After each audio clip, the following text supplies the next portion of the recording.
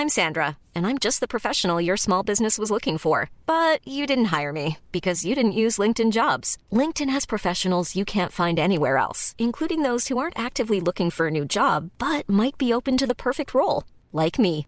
In a given month, over 70% of LinkedIn users don't visit other leading job sites. So if you're not looking on LinkedIn, you'll miss out on great candidates like Sandra. Start hiring professionals like a professional. Post your free job on linkedin.com/people today.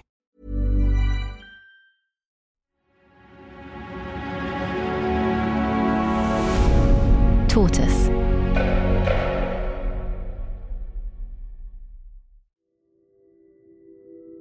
"2017 had been a great year for Jeremy Corbyn. So far, 2018, with his mishandling of the Skripal poisonings and the charges of anti-Semitism, had been a terrible one. Corbyn and his allies were desperate to change the agenda, except not to what was the biggest item of all. James Meadway was principal aide to John McDonnell, Shadow Chancellor. That wasn't just a Jeremy Corbyn issue. I think that's a great sway that the Labour Party, in all parts of it, had a view that if we could just sort of park this issue somewhere and get back to talking about what we want to talk about, like, the state of public services, the NHS, this sort of thing, that would all work out much better. The difficulty was, of course, you try and park the issue and the bloody thing keeps coming back because Brexit is huge and it touches on every single other thing you want to do all the time. And because the vote was so close, it was going to automatically turn into this never-ending sort of backwards and forwards. And sideways. I'm David Aronovich. From Tortoise, this is 8 Years Hard Labour, Episode 5, The Revolution Defeated.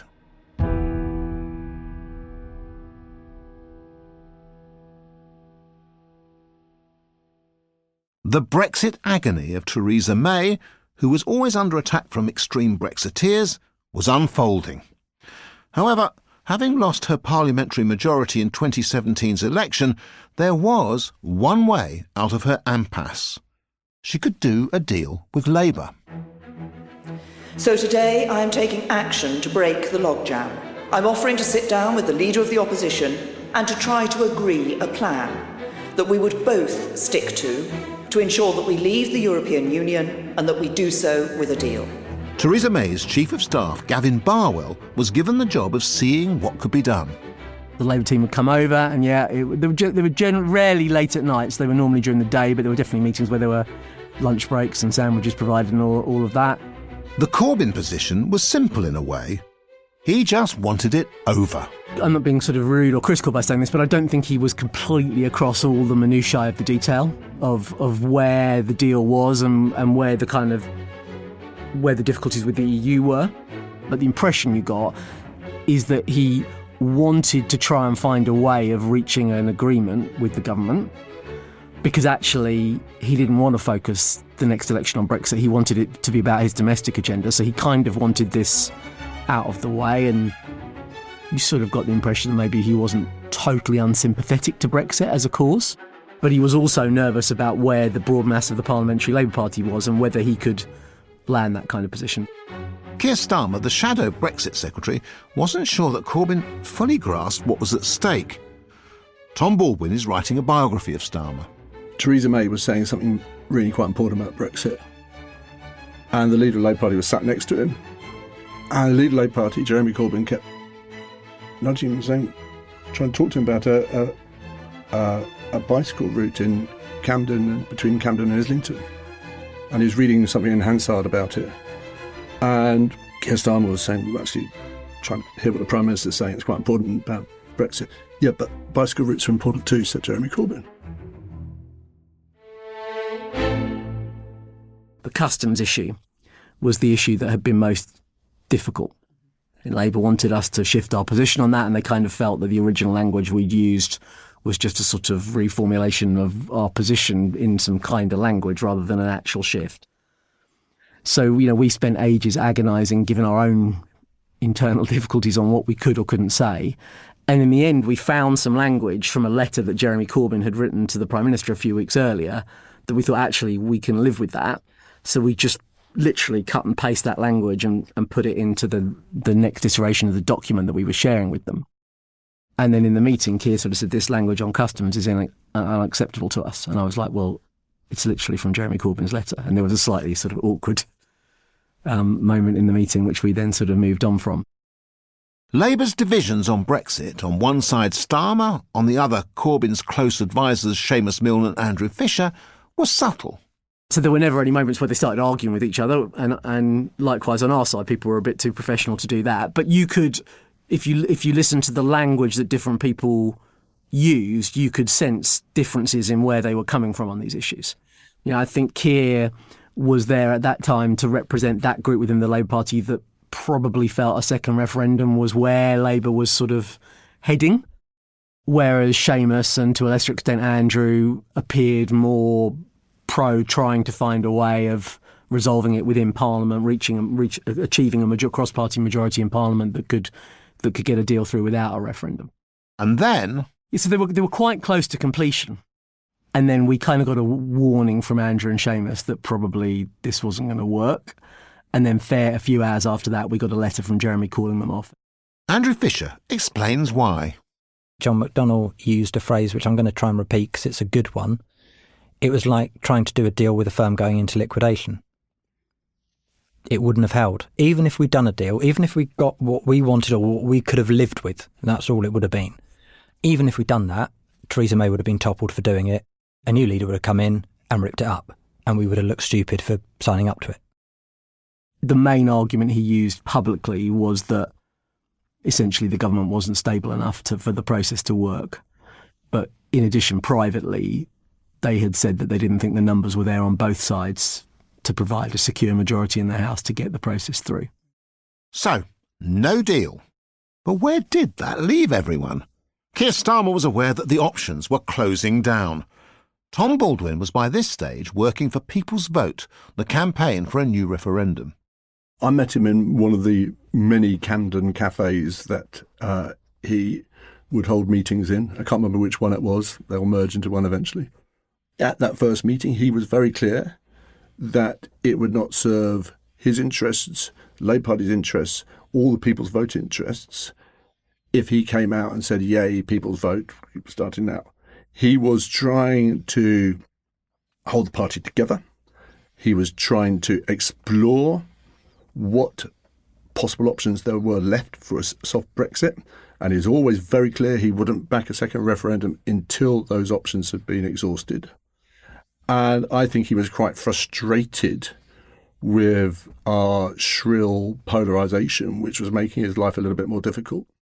According to Starmer's close aides, this was the time that, logically, when he worked it out in his head, in the end, a second referendum is probably where we're going to end up having to go because nothing else is on the table. But it most certainly was not the position of the leader of the party, or indeed of many Red Wall Labour MPs. Labour Party members, though, were a different matter. The tensions between different parts of the party on Brexit finally surfaced that September at the party conference. Tortoise's Kat Neelan was there and tells the story of how it all went down. This is a deeply contested part of Labour's recent history. Why did Keir Starmer publicly commit not just to a second referendum, but also to keeping Remain on the table? Not least because that's not what the leader's office had sanctioned. On the Corbyn side of the argument, it still provokes claims that Starmer was, as one source puts it, giving a fuck you to the leader, going for an option that had not been agreed by the leader's office and showing a bit of ankle for a future leadership bid. But according to those close to Starmer, in a 4-hour meeting the night before his conference speech, he was very clear with everyone around the table that although the exact question could not be agreed, Remain had to be an option. One source said it was a point of principle and a question of trust, that if it came down to it, a Labour government would offer Remain at a second referendum. But he had not planned to go public with this position. That is, until after Shadow Chancellor John McDonnell told Sky News Remain would not be on the ballot paper. Let's be absolutely clear, we respect that referendum. We respect the referendum. This will be a referendum of discussion that takes place about the deal itself. As I say, I'd rather we have a general election in which people can then express their views on that and a range of issues and choose a new team. Do you risk other voters feeling betrayed? No, because they'll know that our first sentence in anything we say is that we respect their views, we respect the referendum decision.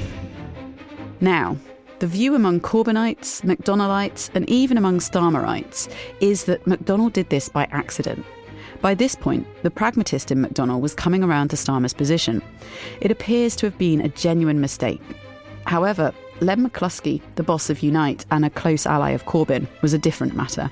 The referendum shouldn't be on, do we want to go back into the European Union? That shouldn't even be an option. No, because the people have already decided on that. We very rarely have referendums in this country. Yeah. The people have decided, against my wishes and my union's wishes, but they've decided.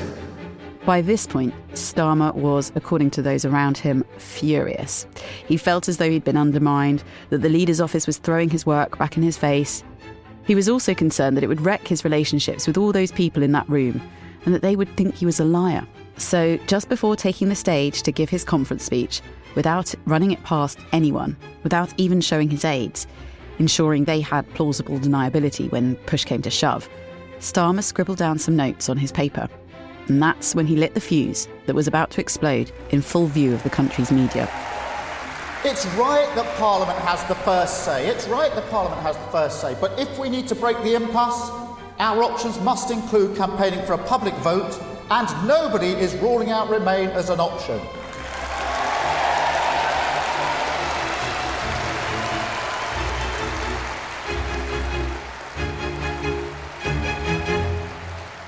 It wasn't just the media watching.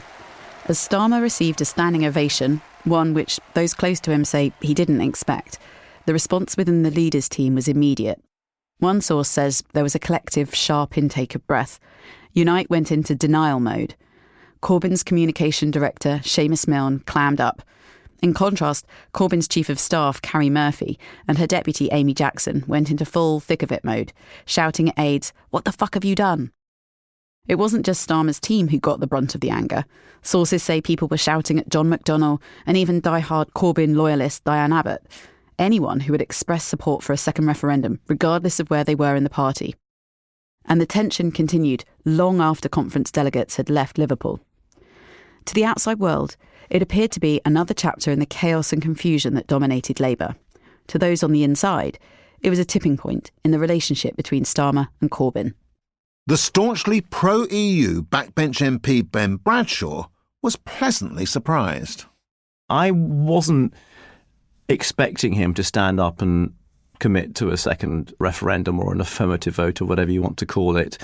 And it was an electorate moment in the conference because it's I mean, I don't know what percentage of the membership were in that place, but it must have been 80, 85, 90% who had already thought Brexit was a disaster or would be a disaster. If some Corbynites were furious, others were more accepting. James Meadway from John McDonnell's office again. It's just a basic thing that you're going to end up with a somewhat Remainy position. That you couldn't run the party in 2019 and say, do you know what, we're just going to do hard Brexit as well. The thing would blow up. So when Keir Starmer popped up, I think it must have been that conference to say, we could support a second referendum. Now, on one level, this is Keir Starmer making, I think it's at this point that it's a bid for leadership. It's a bid to do something different to the existing leadership. So yes, but he's also tapping into a widespread sentiment amongst Labour membership and Labour supporters. So there isn't like Keir Starmer evilly plotting away. He's just doing what politicians do, and he's tapping into what members want to hear. After Corbyn, John McDonnell was one of the most popular leading figures in the party. But as of that standing ovation, he was joined by the shadow Brexit secretary. Starmer was now a force to be reckoned with. But that was a drama yet to come. In the here and now, it was all Brexit. Theresa May presented her draft withdrawal agreement. I know that there will be difficult days ahead, but the choice was this deal which enables us to take back control and to build a brighter future for our country, or going back to square one. Presented it and had it thrown back in her face. The ayes to the right, 202. The noes to the left, 432. It was the heaviest parliamentary defeat for a British Prime Minister in the modern era. But if May was suffering disaster, her Labour opposite number wasn't endearing himself to many of his MPs. The leaderships of both Labour and the Conservative parties were unpopular and troubled. For non-Corbynites in Labour, as for pro-Europeans in the Conservative Party, a choice seemed to open up. stay and fight and probably lose, or maybe start all over again with a new party. Twist or bust? Since 2010, Gavin Shuker had been the Labour MP for Luton South. Corbyn's semi-success in 2017 was, to Shuker, the decisive moment. My journey was really waking up on the morning of 2017's general election and realising how close we'd come. And I can remember very clearly understanding for the first time that there would be no way that I could stand again to elect Jeremy Corbyn to be Prime Minister. So very early on, after the 2017 general election, I started to think about, well, who are some of the fellow travellers that have the same ethical dilemma that I do? And actually drew up a list of about 80 to 100 Labour MPs who I felt were probably in the same space, and just started arranging to have coffee with them. And I worked them very systematically. And I would just say things like, look, for me, there's no way I'm going to get to the end of this Parliament as a Labour MP because I can't stand at the next election as a Labour candidate. But what are you going to do about that? And I had a mix of responses, some of which said I'm grappling with the same things. Some said, well, actually, my plan is to quietly slip away into the distance. Others would say things like, but I've only got 2 years left to pay my mortgage. But there were a core group of people that I think really were genuinely grappling with that. And that's where the kind of 18 to 20 rolling cast of what's been termed the Fair Oak group came from. Shuker and his small group of fellow travellers found a farm in Kent, well away from the pressure and media attention of Westminster, where they could meet and plan a future. They went there 3 times in early 2018. And of course, the fun of trying to break 18 to 20 Labour MPs out of London, all on the same train, without getting spotted by Sam Coates or someone, caused a huge logistical nightmare. But actually, to the best of my knowledge, no one was ever spotted on the train down to Fair Oak Farm, which is probably pretty crushing for those people involved, because we all like to think we're very recognisable. But it turns out most people really don't care. Fair Oak Farm, imagine a small little wedding venue, lots of kind of chintzy stuff around. That group was a real mix, because bear in mind, people were going through like the stages of like grief, frankly, for a party that they knew. Some people were very angry, so they tended to vent. There was some reporting at the time that this was a group of people plotting to oust Jeremy Corbyn. I would say the opposite. I think this is a group of people who were clear that there was no ousting of Jeremy Corbyn and were trying to understand for themselves and for the country, actually, what that meant. But by the end of that time, we felt that it would be right to charge a smaller group of people to look at what leaving the party and what could come next could look like. Bear in mind, the history of the Labour Party between 2015 and today cannot be told without the existence of WhatsApp. There were endless WhatsApp groups. There were groups of moderates that were loyal to the party, groups of moderates that wanted to break away. In February of 2019, 7 Labour MPs, including Shuker, resigned from the Labour Party, sitting initially as the independent group. They were soon joined by 3 defecting Conservatives and became Change UK.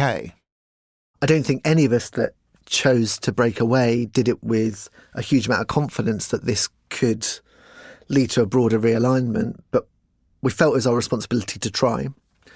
And so when we left the party, actually, I would say it was quite an electric moment in British politics. I only had one test, which is, can we get to the end of the week without being a punchline? And people forget, but the independent group, the group that of independents that sat, really did achieve that. I cannot remain in a party that I have today come to the sickening conclusion is institutionally anti-Semitic. This has not been an easy decision for any of us. We've all been Labour members of Parliament for very many years, but it has now been hijacked by the machine politics of the hard left. It was a decent start for a new grouping, and there was talk of a game-changing further 60 Labour MPs who were considering joining it. But at that moment, the party's non-Corbynite deputy leader, Tom Watson, became active in persuading people to stay on and, with him, fight to retrieve the party. The key and pivotal moment, therefore, was the move, I think, of Tom Watson to form a group of Labour moderates to stay in to try and prevent others from leaving. I got the impression that Tom was assembling this group of people to try to keep people in the party. I mean, whether, in the long term, if Corbyn had, by some miracle, won that subsequent election, which would have meant the Labour Party was lost forever, then perhaps that grouping would have been the grouping that would form a new party. But my interpretation of it at the time was Tom was not agitating for people to leave, but actually he was trying to help us move collectively together in whatever we did, which was a slightly different thing. But what about the man, the non-Corbynite, who'd got the biggest ovation at the 2018 Labour conference? There's no suggestion that he ever contemplated leaving the party. His vote was to twist. I mean, the truth is, Keir Starmer was a new intake MP. I didn't have much of a relationship with him, and he wasn't on my list of coffees to be had.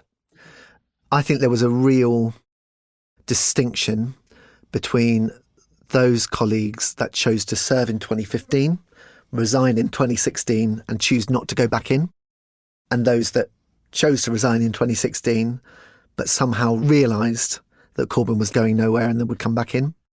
As we'll see in the next episode, there was a group in Labour calling itself Labour Together that had already begun planning for a post-Corbyn future, which they believed might be coming soon. The catalyst was nothing that was happening in Labour, it was the slow disaster that was befalling the Conservative Prime Minister, Theresa May. Her Brexit withdrawal deal was defeated a second time. The noes to the left, 391. And a third time. The ayes to the right, 286. The noes to the left, 344. So the noes have it, the noes have it. Unlock. And now, with Parliament unable to reach any agreement, May had to go to the EU and ask for an extension to Britain's membership. Withdrawal, due at the end of March, was rescheduled for the end of October. And one consequence of that was that now the UK was legally bound to hold elections to a European Parliament that it would shortly leave. An election, coming just 3 months after it was set up, was a catastrophe for the new Change UK party, which won no seats.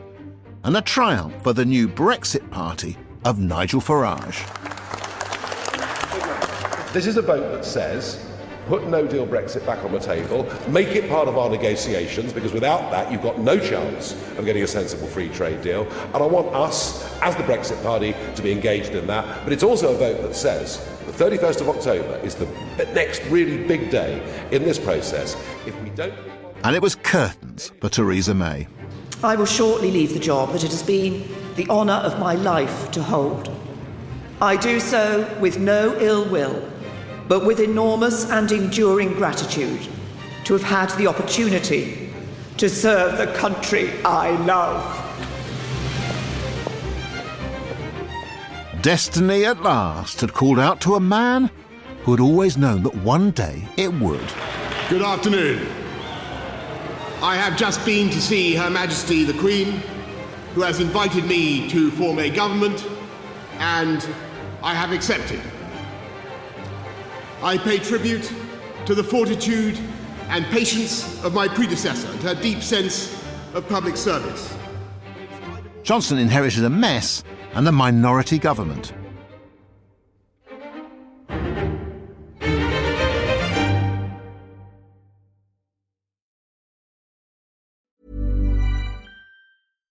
One size fits all seems like a good idea for clothes until you try them on. Same goes for healthcare. That's why United Healthcare offers flexible, budget-friendly coverage for medical, vision, dental, and more. Learn more at uh1.com. It's that time of the year. Your vacation is coming up. You can already hear the beach waves, feel the warm breeze, relax, and think about work. You really, really want it all to work out while you're away. Monday.com gives you and the team that peace of mind. When all work is on one platform and everyone's in sync, things just flow. Wherever you are, tap the banner to go to Monday.com. There's never been a faster or easier way to start your weight loss journey than with PlushCare. PlushCare accepts most insurance plans and gives you online access to board-certified physicians who can prescribe FDA-approved weight loss medications like Wegovy and Zepbound for those who qualify. Take charge of your health and speak with a board-certified physician about a weight loss plan that's right for you. Get started today at plushcare.com/weight loss. That's plushcare.com/weight loss. plushcare.com/weight loss. To win a referendum, you need 50% plus of the voters. But if you can be the party that gets over 40% in a general election, you'll likely get a majority in the Commons. As July became August, the polls began to turn in Johnson's favour. Soon, his lead was in double digits. It was obvious what Johnson wanted now: an election. But he could only get one if sufficient of the opposition parties voted for it. Would the turkeys vote for Christmas? Yeah, well, Johnson's laying a pretty obvious trap, and we're just not going to dance to his tune. It was a trap, however, that due to the arithmetic, it didn't need that many to fall into. In late October, Joe Swinson, the leader of the Liberal Democrats, obliged. Johnson got his vote. I've just been to see Her Majesty the Queen earlier on, and she agreed to dissolve Parliament for an election. And I want you to know, of course, that I don't want an early election, and no one much wants to have an election in December, but we've got to the stage where we have no choice. We are ready for an election. We're going to go out there with a very strong message of how we transform our society to end inequality and injustice and deal with the devastating poverty that so many people face. We always said we wanted an election. We do want an election. For the Corbyn camp, there was always the hope that election 2019 could be election 2017 all over again, as long as the main issue wasn't Brexit. The motto was, "Don't mention the war." The problem was that Boris Johnson mentioned nothing but. Andrew Fisher, Corbyn's policy chief. But when you've got him saying that and, get Brexit done is your slogan, and we take 3 sentences to explain our policy, it's not great. And then when you get off of that, you get to talk about anti-Semitism and defend yourself that you're not actually a racist. I mean, it's not exactly the most inspiring slogan. Plus, all the dysfunction within our office, which meant we didn't run as good a campaign as before. Since this for Labour was the non-Brexit campaign, Keir Starmer was effectively sidelined. His leader couldn't be. Here's Liam Byrne, a non-Corbynite Labour MP. After Skripal, British people had come to a view about Jeremy. But also, remember, we had this kind of logjam in Parliament. Parliament could not decide how to get Brexit done. And the country could not take any other decisions until that basic question had been answered. So in a way, the election was doubly unusual because there was one big question on the ballot paper, which is, how are we going to get Brexit done? And second, there was one settled view about the leader of the Labour Party. So, we were on a hiding to nothing. Caroline Harris, a Labour MP and a close ally of Keir Starmer's, was on the doorsteps in Swansea. You only had to go campaigning or to make phone calls to potential voters, or to visit, in my case, to visit all people's complexes, to be told quite happily that they were voting for Boris Johnson. People who all have voted Labour. I mean, some people would say that Brexit was the biggest problem in the 2019. I didn't find that. People were more concerned about voting and having Jeremy Corbyn in number 10. So there will not be a Labour MP who stood in 2019 who, if they were being honest, would not have thought that Jeremy Corbyn was having an impact on their vote, because I certainly felt it. Corbyn's closest advisers noted a change in him. And I think he had withdrawn a bit. I think he had become more prickly in interviews. I think he'd become more withdrawn. I think it had affected him. I think he felt a bit battered, to be honest. I mean, he hasn't said this to me. This is my interpretation. And, I think his resilience is incredible to have survived as long as he did and survived some of the things he did survive, unjustly in a lot of cases as well, I might add. But yeah, I think by 2019 he wasn't the same upbeat Jeremy that you saw in 2017, and that was reflected in that election campaign. I've got to go and catch a train. I'm heading south. But I'll be back with a Labour government. And I just let you know this, I've not come here to deliver milk or to hide in a fridge. I've come here with a message of hope. A message of hope for this country, of what this manifesto, what our party represents. Does hindsight suggest a lack of strength in that prediction? Because, as ever, crowds were one thing and voters were another. And the image they had of Corbyn was not of a kindly radical uncle. Sam Tarry. By that point, having been so vilified that unless you loved him, he was totally Marmite. There was no middle ground. There's no point, I'm going to give him the benefit of the doubt. I remember going campaigning in Thurrock, for example, which, as you'll know, is, sort of, kind of a red wall kind of area to some extent. It's hugely pro-Brexit, right? All sorts of, political battles against the BNP and so forth over the last couple of decades there, and UKIP and all sorts. And people literally repeating to me on the doorstep stuff which wasn't, I guess they were like Tory attack lines, but it was very powerful. People on the door in Thurrock just saying, they literally thought this guy was a terrorist sympathiser. They literally thought, he was going to be a threat to their own security. Just stuff which just, it's just was mad in my view. But they genuinely believed it. They genuinely believed it. The organisation of the campaign couldn't be faulted, according to Momentum chair John Landsman.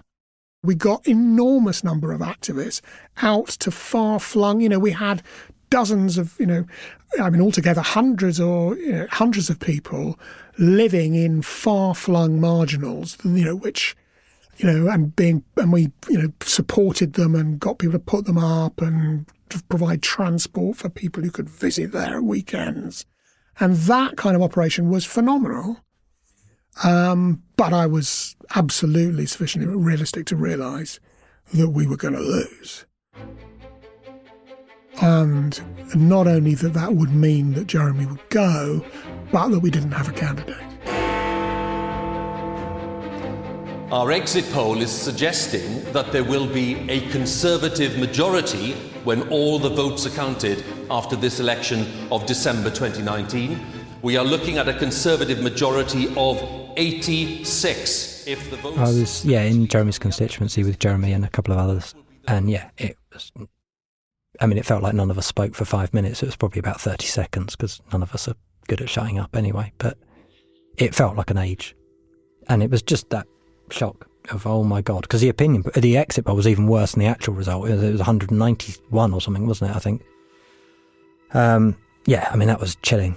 It was just like, oh dear. But worse language. Yeah, it was grim. It was a defeat no party leader could survive. I want to also make it clear that I will not lead the party in any future general election campaign. I will discuss with our party to ensure there is a process now of reflection on this result and on the policies that the party will take going forward. Corbyn was going. A dream was dying. And I spent most of my time just putting my arm around people who were, really upset because a lot of people had thrown their lives into this for years. And, had thought after 2017, oh, wait a minute, the next step is government. We're on the way. This is an upward trend. And obviously a lot had happened since then. But, even some had, against all the odds, thought, last time we were surprised by the exit poll and last time we were surprised by the end result, even though we knew it was going better by that point. A week after the election, unnoticed, all its MPs having lost their seats, what was left of Change UK was formally disbanded. Also, almost unnoticed, the first cases of humans suffering the effects of a new virus were being recorded in the Chinese city of Wuhan. In the defeated Labour Party, the leader was due to depart once a successor had been elected. Jeremy Corbyn's supporters still ran the party, the left-wing campaigning group Momentum seemed to be the best organised faction in Labour. Many moderates had left. On the outside, it looked as though a Corbyn-approved successor from the left was very likely to win. But who would that be? And who would also stand? Andrew, it needs someone who can unite our party and bring it together. It needs someone who can effectively take on Boris Johnson at the dispatch box. And it needs someone unrelentingly focused on winning that general election. And there are different ways to inspire people. You can inspire people by building a team of people who want to come with you on a journey and change their party and their country. And I'm trying to answer the question. So the first thing is that we need to understand why we lost the election. And I've tried to start answering that question. So the first element is Brexit. The second element is the manifesto and the way that it was presented. The third element is the fact that there were policies within the manifesto that shouldn't have been in it, that should have been part of a longer term programme. And then there were the wider issues within the party. There was the fact that we had... Coming up in the final episode of 8 Years Hard Labour, do you really want to go out on a night like this? 8 Years Hard Labour was written and reported by me, David Aronovich. Additional reporting was by Kat Neelan. It was produced by Valerio Esposito, sound design and original music by Tom Kinsella, artwork by John Hill, the editor was Jasper Corbett.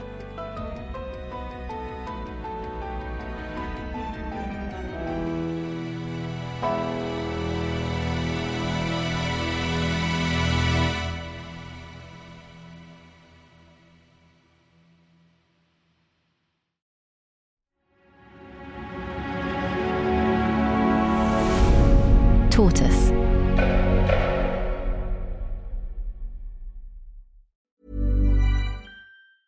Even when we're on a budget, we still deserve nice things. Quince is a place to scoop up stunning high-end goods for 50 to 80% less than similar brands. They have buttery soft cashmere sweaters starting at $50, luxurious Italian leather bags, and so much more. Plus, Quince only works with factories that use safe, ethical, and responsible manufacturing.